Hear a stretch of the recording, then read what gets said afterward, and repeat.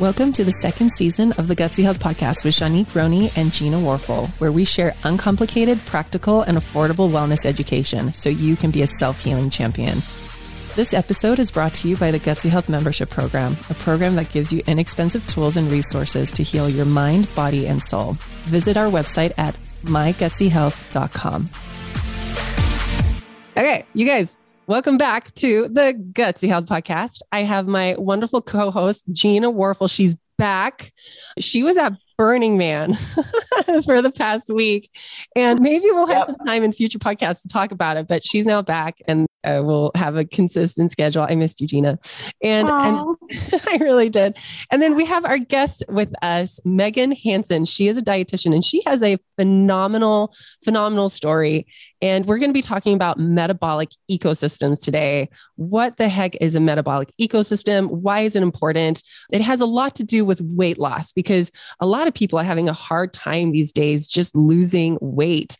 And I always say, like, weight loss shouldn't be hard. It actually should be really easy. And so I believe Megan is going to help us unpack why this is. And she has a pretty phenomenal story as well. So Megan, welcome to the podcast. We're so happy to have a cool dietitian on the podcast with us because I'll be honest, like, we have to vet a lot of dietitians because there's a lot of brainwashing in the industry and that don't really resonate with our messaging.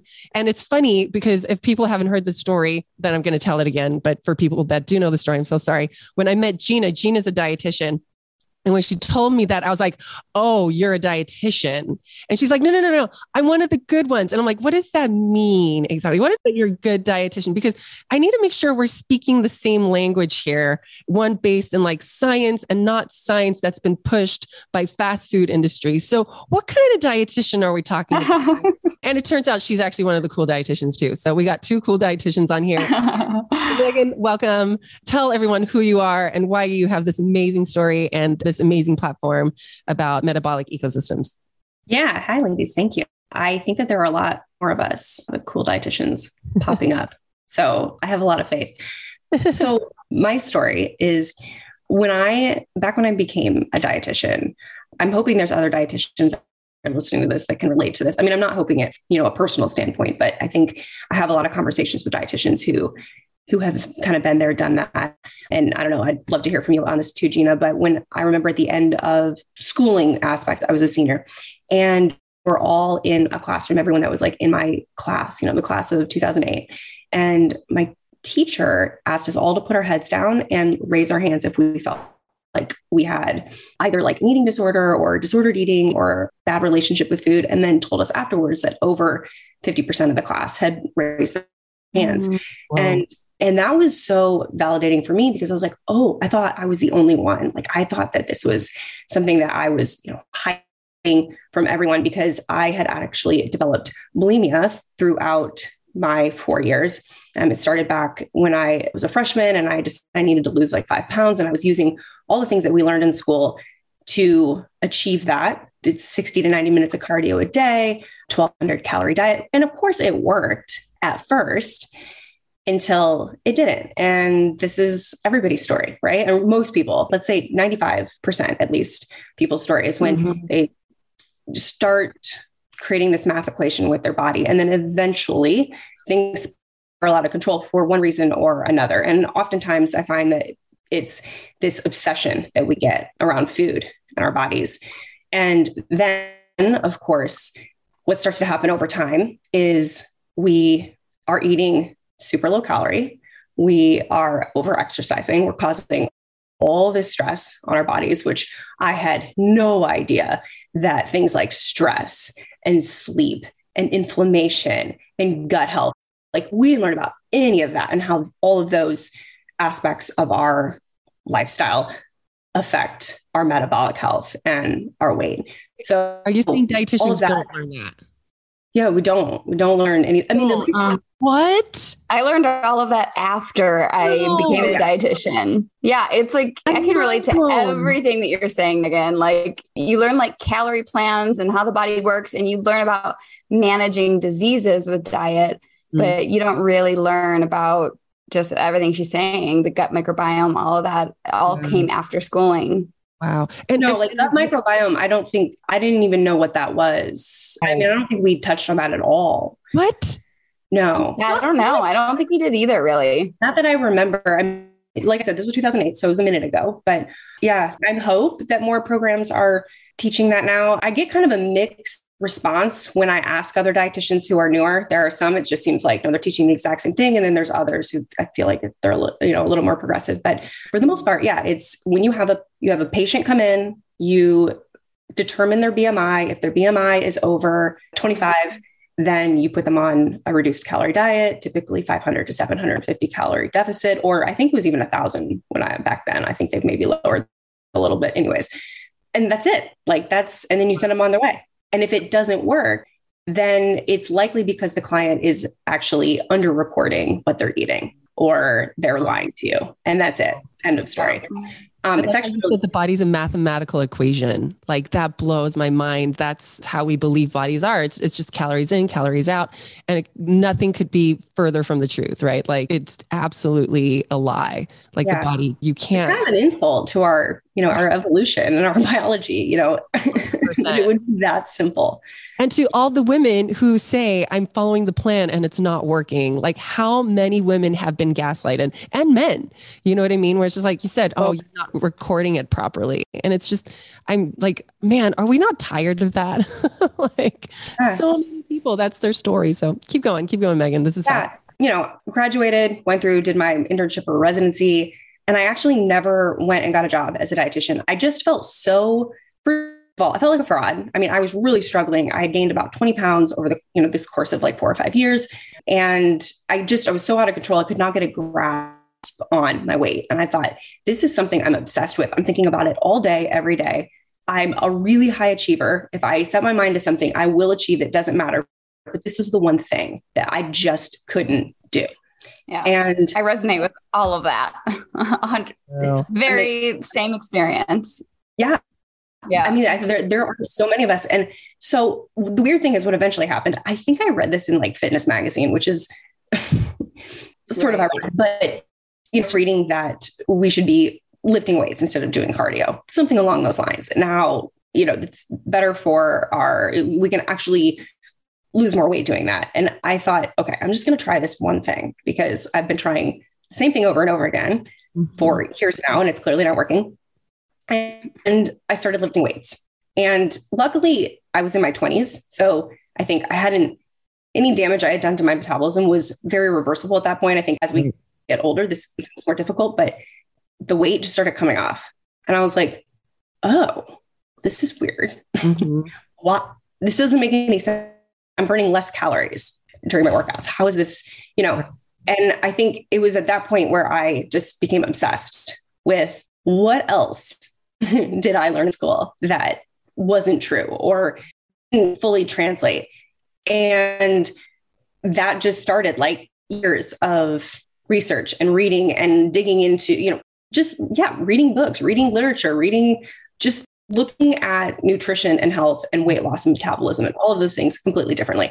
I'm sorry, as a dietitian, you got your degree and all the valuable information, well, not all, but a lot of this valuable information you learned on your own time outside of school. And this is information that is accessible to everyone. You don't have to be a dietitian in order to learn this information. Or a doctor, for instance. People think, oh no, this information is only exclusive to doctors. No, like the trainings I go to and Gina go to and Megan go to, this like doctors go to that, right? And so it's like we're all learning these things outside of schooling, and you have the right to learn it too. Right? Like you don't have to find a practitioner who thinks differently too. Right. Some people can't dedicate the space to going to conferences and doing the learning. I will have to say that even though dietetics programs tend to be way behind, I learned how to read research. I learned basic human physiology. I learned the foundation of like how the body works. And then the responsibility fell on me to keep learning and keep pursuing knowledge and growing and learning. And I think whether you're pursuing that for yourself or you find the guidance of somebody who thinks different and they are willing to keep learning is really important too, because we all can't be experts at everything. Right. I don't want to go learn how to change the oil in my car, but I want to find somebody who cares to learn. Right. Right. But I want to emphasize is that like this alternative information isn't exclusive to people that have been in school, right? Like everyone, if they want to learn it, like they have the ability to access more information. And so anyways, keep going, Megan. Yeah. Well, and so eventually I decided to, so I had like kind of a quarter life crisis in between jobs. And I decided to start a blog because I still was really passionate about this. I mean, it was something that, you know, I had kept it off. I was healing my relationship with food at that point. I had a pretty decent relationship with food. And I thought, I want to get this out there. You know, I don't really know how, but I started a Tumblr account. This was like 6 or 7 years ago, that eventually turned into just a blog where I wrote about essentially just how to simplify nutrition and how to stop focusing so much on the math equation and the calories and to start focusing more on good quality food, blood sugar control, building lean muscle tissue, sleep, stress, gut health, inflammation, all these things that play into our metabolic health and how our body, whether or not our body decides to burn or store fat. And eventually I started seeing one-on-one clients. And what I found was that every single client that came to me, literally everyone, they were all women, they were all different ages. They all knew what to do. I'm like doing air quotes right now. They all knew what to do. They were all tracking their macros. They were all counting their calories. They were all exercising. It wasn't like I had to start from scratch and say like, you know, this is what healthy food looks like. Like they knew it, but it was almost like they had the ingredients to the recipe, but they didn't have the directions. They had no idea how their bodies worked. Like they were just plugging numbers into a calculator and saying, why is this not working for me? And so I started taking them, you know, let's take a step back and let's do some education around how your body burns and stores fat. How does your blood sugar play into this? How do calories play a role? Because they do, but they are not the most important thing to be focusing on. So here are the things that we are going to focus on. And, you know, brought in what I call the metabolic ecosystem, which is basically 6 elements, which is blood sugar control, lean muscle tissue, movement, sleep, stress, and gut health. And so we would just go through like week by week, each one, and talking about the physiology or the biology behind each element and how it affects your overall metabolism. And just by educating, I found that just by educating and not telling them what to, not giving them a blueprint, not giving them a meal plan, but just educating them completely changed the way that they viewed food and their body. It was almost like taking their power back over food that had been controlling them for so many years. And they were able to make their own decisions about what to eat. So knowing that protein is the most satiating macronutrient, like let's make sure that we're getting enough protein at every meal. Knowing that fat helped control blood sugar, let's make sure we're getting some fat at every meal. And being able to choose like, yeah, I'm going to get the nachos tonight because that's what I really want to eat, but I'm going to make sure there's chicken added to it. I'm not going to overdo all the fat and toppings. I'm going to be selective. I'm going to add some veggies to it. Maybe I'm going to get a side salad to add and some fiber. You know what I mean? Just being able to make those decisions themselves to do what is right for their bodies based on their goals, but also they're still enjoying food and they're not feeling deprived and they're not going home and binging later because they were actually able to eat something that was satisfying. And then of course, on top of it, all the other elements, which I can dive into too. I know this is stuff that you guys talk about on your podcast all the time, but I think having those other elements for them to focus on as well, also so freeing because it didn't just come down to what they were eating every day, you know, and being able to focus on something like sleep, for example. Okay, well, if I'm only getting 6 hours of sleep a night and I'm not seeing any results, maybe this is why. Maybe this is why I have cravings all day long. Maybe this is why I'm overeating because, you know, teaching them the link between their appetite and teaching them about their hunger hormones and how sleep affects those things. So it's kind of like connecting the dots. And I call it an ecosystem because they all affect each other. This is not an independent system. It's a totally dependent system. And I think it gives us more freedom to be able to view our metabolism and our weight loss attempts at looking at more than just diet and exercise. Right. Let's go through those 6 parts of the ecosystem and kind of give like everyone a little crash course, because I love, I was just reading something today where someone else was reiterating how if you want to lose weight and manage your blood sugar, you actually need to build more lean muscle, because lean muscle is a reservoir for glucose, right? Like the more muscle you have, the higher your metabolism gets, the more you burn even while you're sleeping. And so like, let's go through what is number 1 that you teach people in the ecosystem. Let's unpack each one. Yep. So number 1 is blood sugar control. And yes, there is more to nutrition and eating a healthy diet than just controlling your blood sugar. But I like the blood sugar control because I think when we have tight blood sugar control, we feel so much better. So good. And yes. And you're going to choose better foods if you're focused on blood sugar control. So again, it's less about saying you need to only eat super clean, like chicken, broccoli, whatever, and saying, let's just focus on controlling your blood sugar. And by doing that, you are going to make better options, and you're also going to have more flexibility in your diet. I just think is really, really important because, the 7th element, I would say that's kind of like an honorary element, is your mind. I think mindset plays a huge role in your ability to not just lose weight, but also maintain it. So we start with blood sugar control.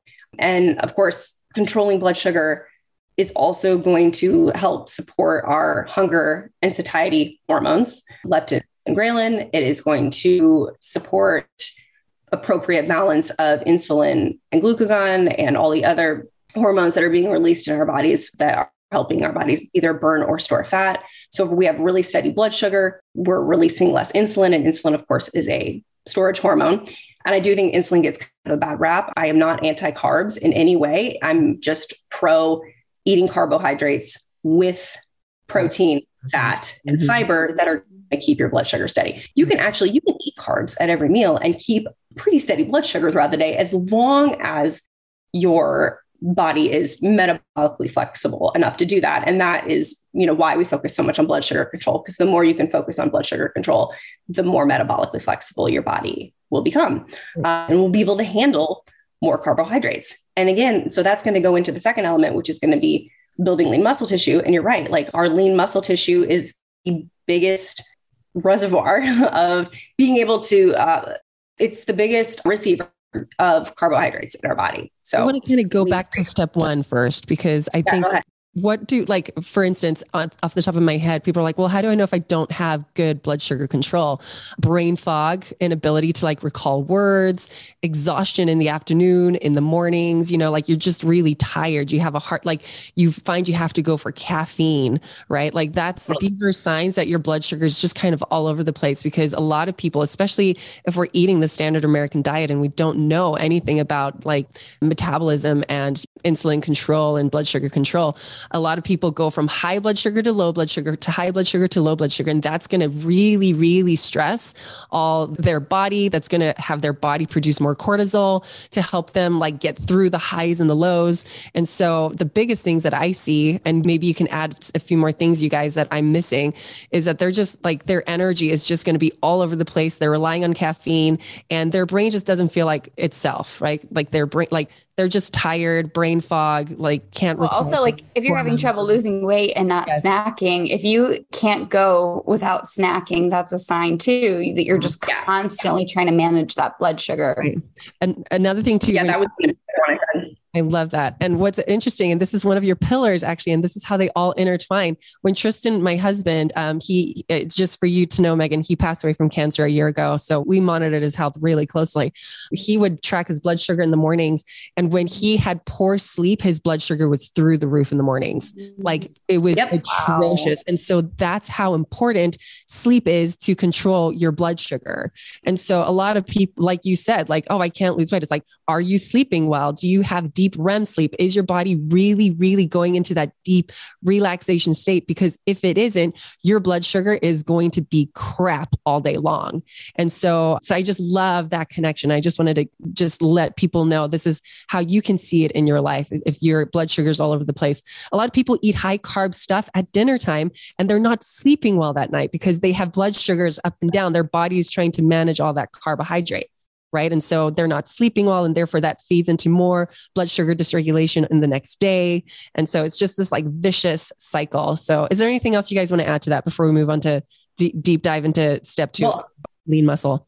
I just had a blood sugar monitor, and I can co-sign on everything you just said, because it was, if I had like a high carb dinner, or I had maybe some like, more carby snacks after dinner, it was like all night long. It wouldn't come down. And then same thing with poor sleep. There were a few nights that I had really poor sleep, and I had high blood sugars all night long, and then like exceptionally high in the morning when I woke up. So I'm right on board with that. Cool. So cool. So step 2, lean muscle. As we said, the more muscle we have, the more we consume glucose and the more we stabilize our sugar. What else can you share about that as far as what's important for everyone to know? Yeah. So lean muscle tissue, it's the one thing that's really directly going to increase our basal metabolic rate. So if you want to just increase how many calories you're burning per day at rest, laying around, doing nothing, sleeping, watching Netflix, put on some lean muscle tissue. And, so taking the focus off of, I need to go out and exercise to burn a whole bunch of calories, and placing it on, what can I do to burn calories all day long? I think that's a much more fun approach. I think most people are more drawn to, I want to burn more calories sitting around doing nothing. So, but in order to do that, you got to get to the gym and lift some weights. Also, just being able to handle more carbohydrates, the more lean muscle you have, the more your body will be able to handle more carbohydrates in the diet. And I think that really is the ultimate goal. I mean, I have nothing against really low carb diets, ketogenic diets, if that's something that you want to do. But most of my clients don't want to do that. They want to eat like normal people. They want to be able to go out to eat and eat the bread or eat the pasta when they want to. And in order to do that, for your body to be able to handle it, you have to be what we say, metabolically flexible. And so the path to that really is paying attention to your blood sugar control, putting on lean muscle tissue. Well, and can we talk about the deficit of actually doing a lot of cardio? Because people will start to do cardio to lose weight. They'll lose a little bit of weight, but it's so stressful on their bodies because they're actually not, maybe I can use the term metabolically flexible in that moment, or they don't have the stamina, or maybe I should just say the adrenal control to actually handle that amount of cardio on their body. And so it produces more stress hormone in their body. And they eventually just start having blood sugar spikes and dips and spikes and dips and tons of cortisol pumping through their body. And then they start to gain weight, trying to lose weight by doing a lot of cardio. And so I always tell people, I'm like, just stop the cardio for a second, let your body, because cardio is really hard on people. People don't do it well. They're just like all in, right? And it's like, no, you got to do it in little increments. And I die when people are like, I'm doing cardio for like an hour to 2 hours a day. And I'm like, what? Why do you hate your adrenals so much? Right. And so really, like, what's less stressful on the body is gaining muscle and not stressing out your heart, and I use that very deliberately. Don't stress out your heart. Like, do a little bit of cardio, maybe every other day. Everyone's different, but just like using cardio to lose weight will actually, it's really poor strategy. It's a terrible strategy, and it will backfire terribly. It will backfire, and you will just find that you can't get out of bed after a few months. You'll be like, what happened? So let's not do that. Yeah. Well, there's the stress piece, but then it's a double whammy because you also are dealing with metabolic adaptation. So if you're actually someone that goes out and goes for a run, and this is what I would go for, like a 5-mile run every single day. And I thought, I'm burning like 500 calories. Over time, you're not. You're burning maybe half of that, if that, because your body starts to adapt. It's like, because if you think about it, we're burning calories every day to support our organs and to support our breathing and to support our heart beating. So if we put ourselves in such a huge calorie deficit every day, at some point, the body's going to have to be like, okay, I need more calories to function. So it's either going to quote unquote force you to overeat by really driving your hunger, or it's going to downregulate and it's going to say, okay, well, you used to require 2,000 calories a day. Now you only require 1,400 calories a day because we need to be able to keep you alive. Yeah. And so that's certainly one source of weight loss resistance that I see is people think, I'm only eating 1,400 calories a day. Why am I not losing weight? And they think they're in a calorie deficit and they're not anymore. Yeah. Their body is literally only burning that many calories a day. So then they just have to go lower and lower and lower. And of course, we know that's not sustainable. We know that's not good. And eventually that to backfire and it's going to actually cause weight gain because it's incredibly stressful on the body. Well, the more you keep cutting those calories, the more you keep cutting those nutrients that your mitochondria need. I mean, our listeners have heard us talk about mitochondria nonstop, right? And like, if that's the thing that takes your food and turns it into energy instead of store fat, the more that you cut your calories, the more you're cutting those nutrients that actually drive your metabolism. And so that's why I really appreciate your approach, is to not keep cutting less and less and less calories in food, but more and more nutrient dense foods. And that's just going to drive up your metabolism instead of just keep slowing those engines down. Like, it totally makes sense. Totally. Yeah. And it just goes back to, it's not as simple as calories in, calories out. And it's absolutely insane that we have been preaching that for so many years, that it's in, all of our doctors, and I shouldn't say all, that's not true, but the majority of our doctors that are giving weight loss advice to patients are just repeating this. And it doesn't seem to matter how much research comes out. And I think what's really amazing though, because I am an optimist, is I've been seeing so much more research coming out recently that against the calories in, calories out model. And I think people are starting to kind of say like, maybe this isn't working. Right. Can we also just say though, too, that calories are important? Totally. Like, we also can't like, just in case for anyone who's thinking that we're like, calories are a scam, like calories are a real thing. If you eat excess calories, you will gain weight too. Yes, it's true. Yes. Absolutely. Let's not forget that as well. No, absolutely not. It's definitely important because that's something that I'll get, like the trainers will come after me and say, that you have to be in a calorie deficit to lose weight. And I say, yeah, no. But what is a calorie deficit? How many calories are you actually burning every day? Do you know? You think it's 2,000. Is it 1,500? Is it 1,000? Like, that's the stuff that we have to look at. It's just so much more complicated than just simply plugging some numbers into an online calculator, unless you are really metabolically healthy, in which case those calculators can be accurate. But guess how many of us are metabolically healthy? I think recently I saw something like only like 8% of America. I'm not sure how accurate that is, but Dr. Joel Furman, we interviewed him, and I think the number he gave us was like 96.6% of Americans are unhealthy. Right? Yeah, it's something like that. I've seen different numbers, but it's right around that 95 mark. And it's crazy. Yeah. Like, we're not healthy people. Like, it's very sad. So, yeah. So that's why I just like to take the focus away from calories. It is important. We need to come back to that, but let's focus on some of these other things. Like micronutrients.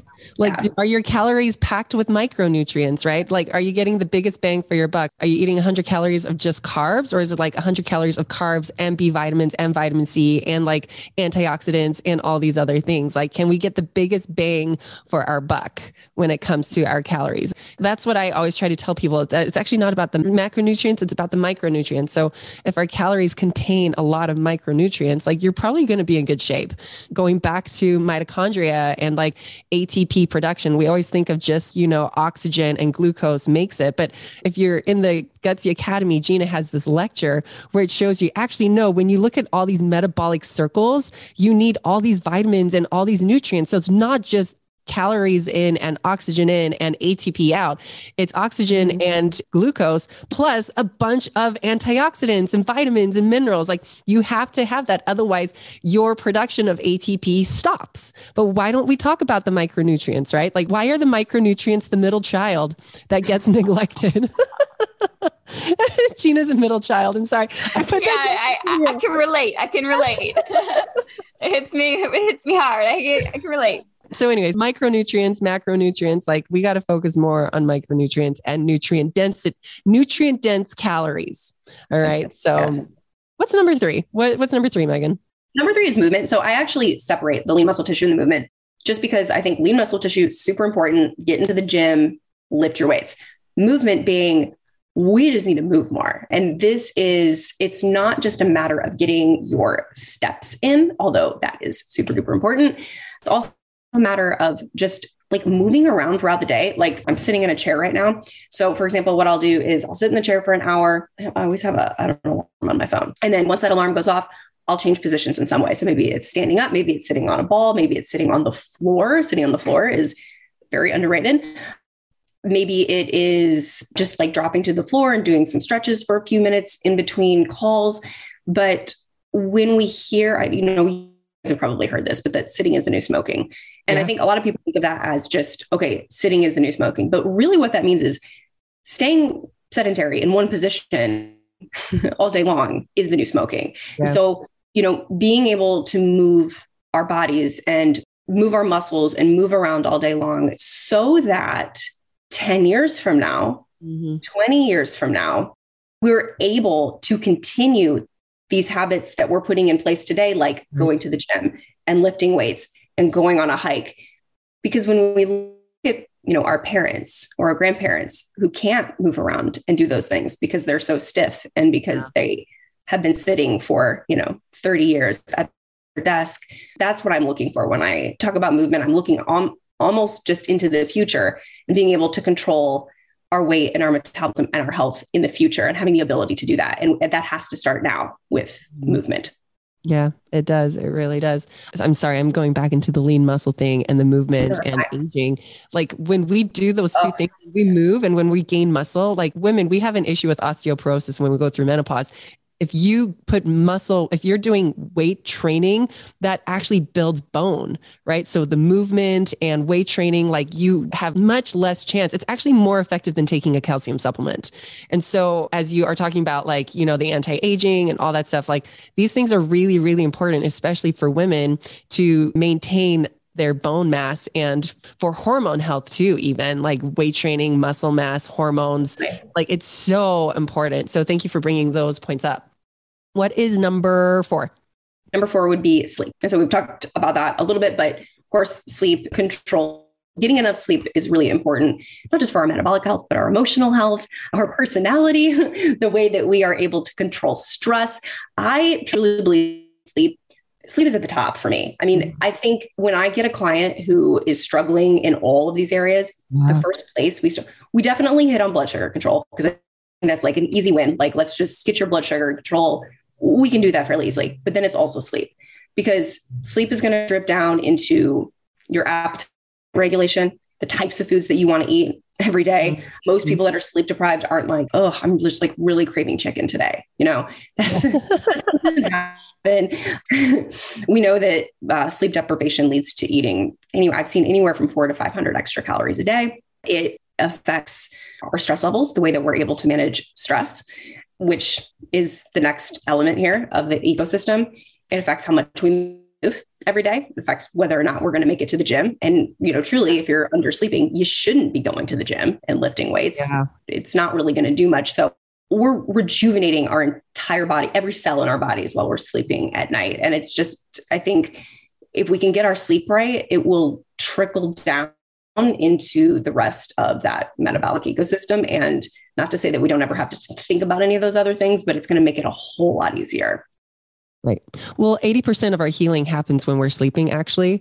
And so part of like decreasing stress on your body, because any kind of stress is going to increase blood glucose and cortisol, right? So when we are sleeping and we're going into that deep restorative state, like we're healing and repairing. And it's interesting too. I was listening to Dr. Jolene Brighton on Instagram. This was like 2 or 3 years ago. And she mentioned that 9 out of 10 women's hormonal problems stem from poor sleep. And so she said sleep is one of the core pillars when it comes to hormone health, and everything about weight gain and weight loss like stems from hormonal imbalances. Remember, cortisol, is that a hormone? Is that classified as a hormone? Yeah. Yeah. Stress hormone. Like it's a stress hormone. Thank you. Oh my gosh. For some reason I had a brain fart, that's a hormone, insulin, that's a hormone. Right. And so just right there, when insulin and cortisol are high or low, that's going to directly affect your other sex hormones and your weight gain, weight loss. And so like, we got to really prioritize sleep. It's going to change our mood. It's going to change our ability to heal and repair. And like you said, that changes our ability to actually get into the gym and do the other things, all the other self-care stuff, like, putting on muscle and movement. Yep, exactly. Yeah. So then that leads into stress, which just kind of overlaps with what we just talked about. And your body doesn't decipher between physiological stress and psychological stress. So this could be stress that is happening within your body through inflammation, autoimmune disease. It could be stress from over exercising. It could be stress, perceived stress, marital stress, kid stress, job stress. Like how many people have like jobs that they just hate? Oh, job stress, right? All of it. Yeah. Like a lot of people, like you said, marital stress or just being a mom stress, like we don't realize that like stress has actually become our new normal. Right. And it's like, this is fine. Everything's fine. And then they're like, why do I have health issues? Why do I have weight gain? It's like, because you've normalized so much stress in your life and you've completely deprived yourself of any bandwidth to heal and take care of yourself. Yes. And that's primarily why that's part of the ecosystem right there. We've got to take care of our stress levels. And I think when I talk about stress with clients, it is all of those things. Of course, it's the physiological stress. It's making sure that we're not waking up at 4 a.m. after 5 hours of sleep and going to the gym and working out for an hour and, explaining to them why that is actually counterproductive, but also just I'll call it perceived stress in our minds and just daily stressors in our life. We can't control those all the time. Sometimes we can. So let's take a look at those. Let's take a look at the low hanging fruit and see what we can eliminate, but then also how can we control that stress within our minds through meditation, breath work, journaling, find what it is that works for you. But it's got to be something that is a part of your daily hygiene practice. And everyone listening to this podcast has probably heard that. They're like, I know. I cannot emphasize enough how important this is. I mean, you just will not heal with all of that perceived stress going on in your life and just ignoring it and saying, it's fine. It's not fine. It's not. Your body it won't heal. And that's also going to bleed over into your sleep more than likely. For most of us, it does. And our quality of sleep when we have high stress. I know for me personally, I'm not someone that lays in bed and ruminates on stuff and thinks about stuff and can't sleep. But during high stress periods of my life, I just don't sleep. Yeah. I get insomnia and I'm laying there and I'm like, why? I'm not thinking about anything, but it's just something that happens in your body. I'm honestly not quite sure what it is. Probably just your nervous system, probably keeping you awake and staying elevated. And obviously stress as well will bleed over into your diet and the choices that you make with food. Typically when we're stressed, we tend to go towards highly palatable foods because the body, as it's releasing cortisol, the brain is then seeking something to calm that cortisol down. And it's looking for, maybe a dopamine hit, something to calm it down and to make you feel good and make it, bring your system down. And so whether that's peanut butter or ice cream or chips, all those things that make us feel really good in the moment that are highly craveable, highly palatable foods. And it kind of feels like oftentimes when a stress binge, it's like, well, that's what it is. It's like a stress binge. It's not like, oh, I'm going to have a few chips and feel better. It's like, I can't stop eating. And so often we find that binges are linked with stress. And that's why, it's the brain looking to calm itself from all of this perceived stress in the body and in the brain. It's self-soothing. That's exactly what it's doing. Yeah. It's like you said, it's that quick hit of oh, there's joy right now in this moment. And it's in the form of ice cream or chips.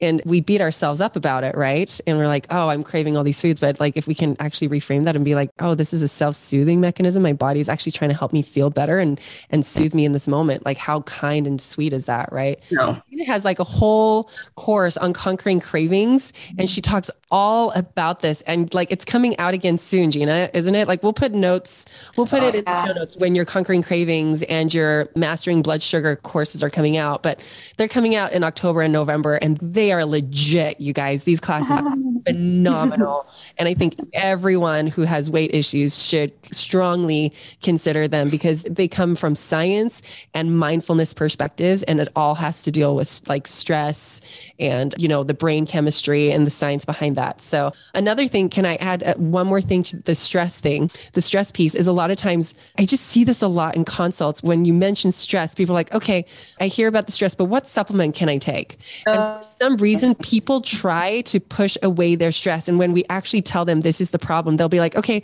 when my kids are in school and when this has happened and then I will deal with it. And like, I want people to be mindful of how you put yourself in the back burner all the time. And you've normalized this stress and you are in choice to like keep going through the stress. And if you're one of those people that use that kind of language, okay, when these things line up, then I'll deal with my stress. It's never going to happen. And so don't try to outsource your healing through a supplement or through a treatment. Like you have to hit this stress now. You have to take care of yourself now. It's the most loving act you could ever do for yourself. But for some reason, people put it on the back burner all the time, all the freaking time. So don't do that. All right. What's next? Okay. And then finally, gut. Which, all these, everything that we've talked about up to this point, when we're eating poor diet, when we're over exercising, when we're over stressing, when we're under sleeping, these all affect our microbiome, right?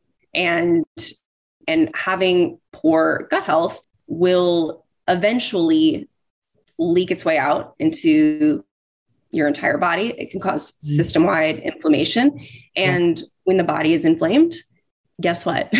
You're not losing weight because, your body is always trying to keep you alive. I always like to say people kind of think that they're like, you hear people say things like, oh, my body hates me. No, your body loves you. Yeah. Your body is always trying to keep you alive. It's always trying to maintain balance. And while it may seem like it hates you, it's because it's trying to tell you something. Yeah. And so when you have inflammation and you're not able to lose weight, it's just because the body is just focused on trying to put that fire out. And everything else gets put on the back burner. And oftentimes, it's not always the case, but oftentimes inflammation in the body is linked back to poor gut health. They did some research with the microbiome in rats, and they took the microbiome from obese people and put them in sterilized rat guts, right? Like, so you can actually breed rats to have no microbiome. It's ridiculous. And so they took the microbiome of obese people and the microbiome of healthy people and put them in the rats. And literally the rats that had the microbiome of obese people became obese rats. And then the rats or mice, I don't know, some kind of species, little animal, but the rats that had the lean microbiome from lean people, they stayed lean. And so your microbiome is direct, like that is, correlation doesn't equal causation, but that's a very, very big correlation right there that shows us, when you have certain species that are more prevalent in your gut, your metabolism is actually going to change. There's lots of research that surrounds this. I actually saw another really interesting study that was in humans, and with a certain makeup of healthy microbiome, people actually released more of the calories, like more calories went through their body, or when they had an unhealthy microbiome, more of those microbiome harvested more of the calories out of the food. So you might be eating the same food, and if you have an unhealthy microbiome, you're actually getting more calories out of the food than someone with a healthy microbiome. Isn't that crazy?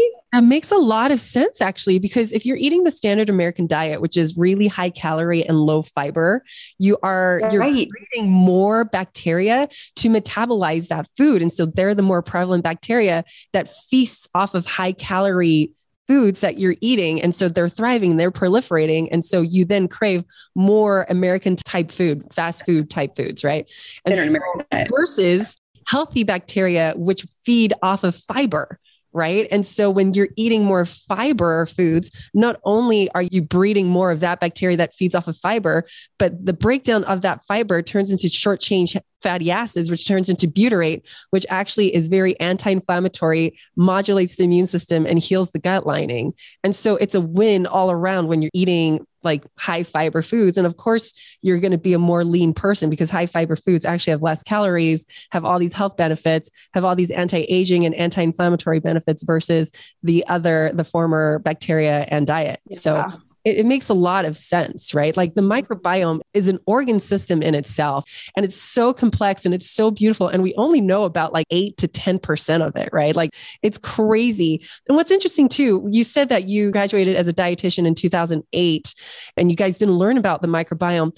Microbiome like research only really became hot and heavy like around 2009 to like 2012, right? So this is still a very new science that people are deep diving. It is exploring the universe. It's like exploring the universe, right? Exactly. Yeah. And we've only been exploring this universe in your gut for the past, 15 years, 13 years? I mean, 13, 14 years, like that's not a very long time that we've had a lot of research around this. So anyways, but what we have discovered is fascinating and terrifying at the same time, because I mean, we've destroyed the microbiome over the past few decades with the amount of antibiotics we've thrown at it, right? And now we're going whoopsie, oops, like we didn't realize it was that important. And it's like, yeah, it is. It modulates immune function, it modulates inflammation, it modulates weight, it modulates so many appetite, brain health, peptides, serotonin levels, dopamine levels. Like this is an organ system in your gut that we are destroying left, right, and center. And so yeah, I love that you've brought in gut health into this metabolic ecosystem equation. It's brilliant. Megan, is there anything else you want to say as we wrap up this ecosystem? Well, I think I just want to say that, some people will hear this stuff and think, well, what's the point? Okay, I'm overweight. My microbiome is screwed up. Look at the rat study. This is hopeless. And if what I would just want to say to that would be, it's really the opposite. I mean, we actually have so much power and control over our bodies. Knowing this knowledge, it's giving us more power. I hope people will listen to this and actually feel empowered that they can go out and change. Yeah. Start focusing on the things that you really, truly can control, and then go look at, maybe you need to go and get a gut mapping done. I don't know if you guys do that. We do it, but there's plenty of places that you can go and take a look and see what you've got going on in your gut, and you can heal 100%. I love that. And I love this saying of like, if you created this hell, you can create your own heaven, right? Okay. Like we got ourselves here with every choice of every day. Now that we know better, we can do better. They didn't teach us this in school. So let's give ourselves a lot of latitude and a lot of compassion and be like, oh, I didn't know any better. Okay, now I know better and I can go and practice doing better.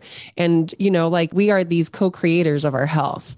And so we co-created this ease in our bodies, and now we can go and co-create health and healing. And so I love that you gave listeners, that message of hope. There is always hope. Healing happens. And so this is a really beautiful roadmap. Thank you.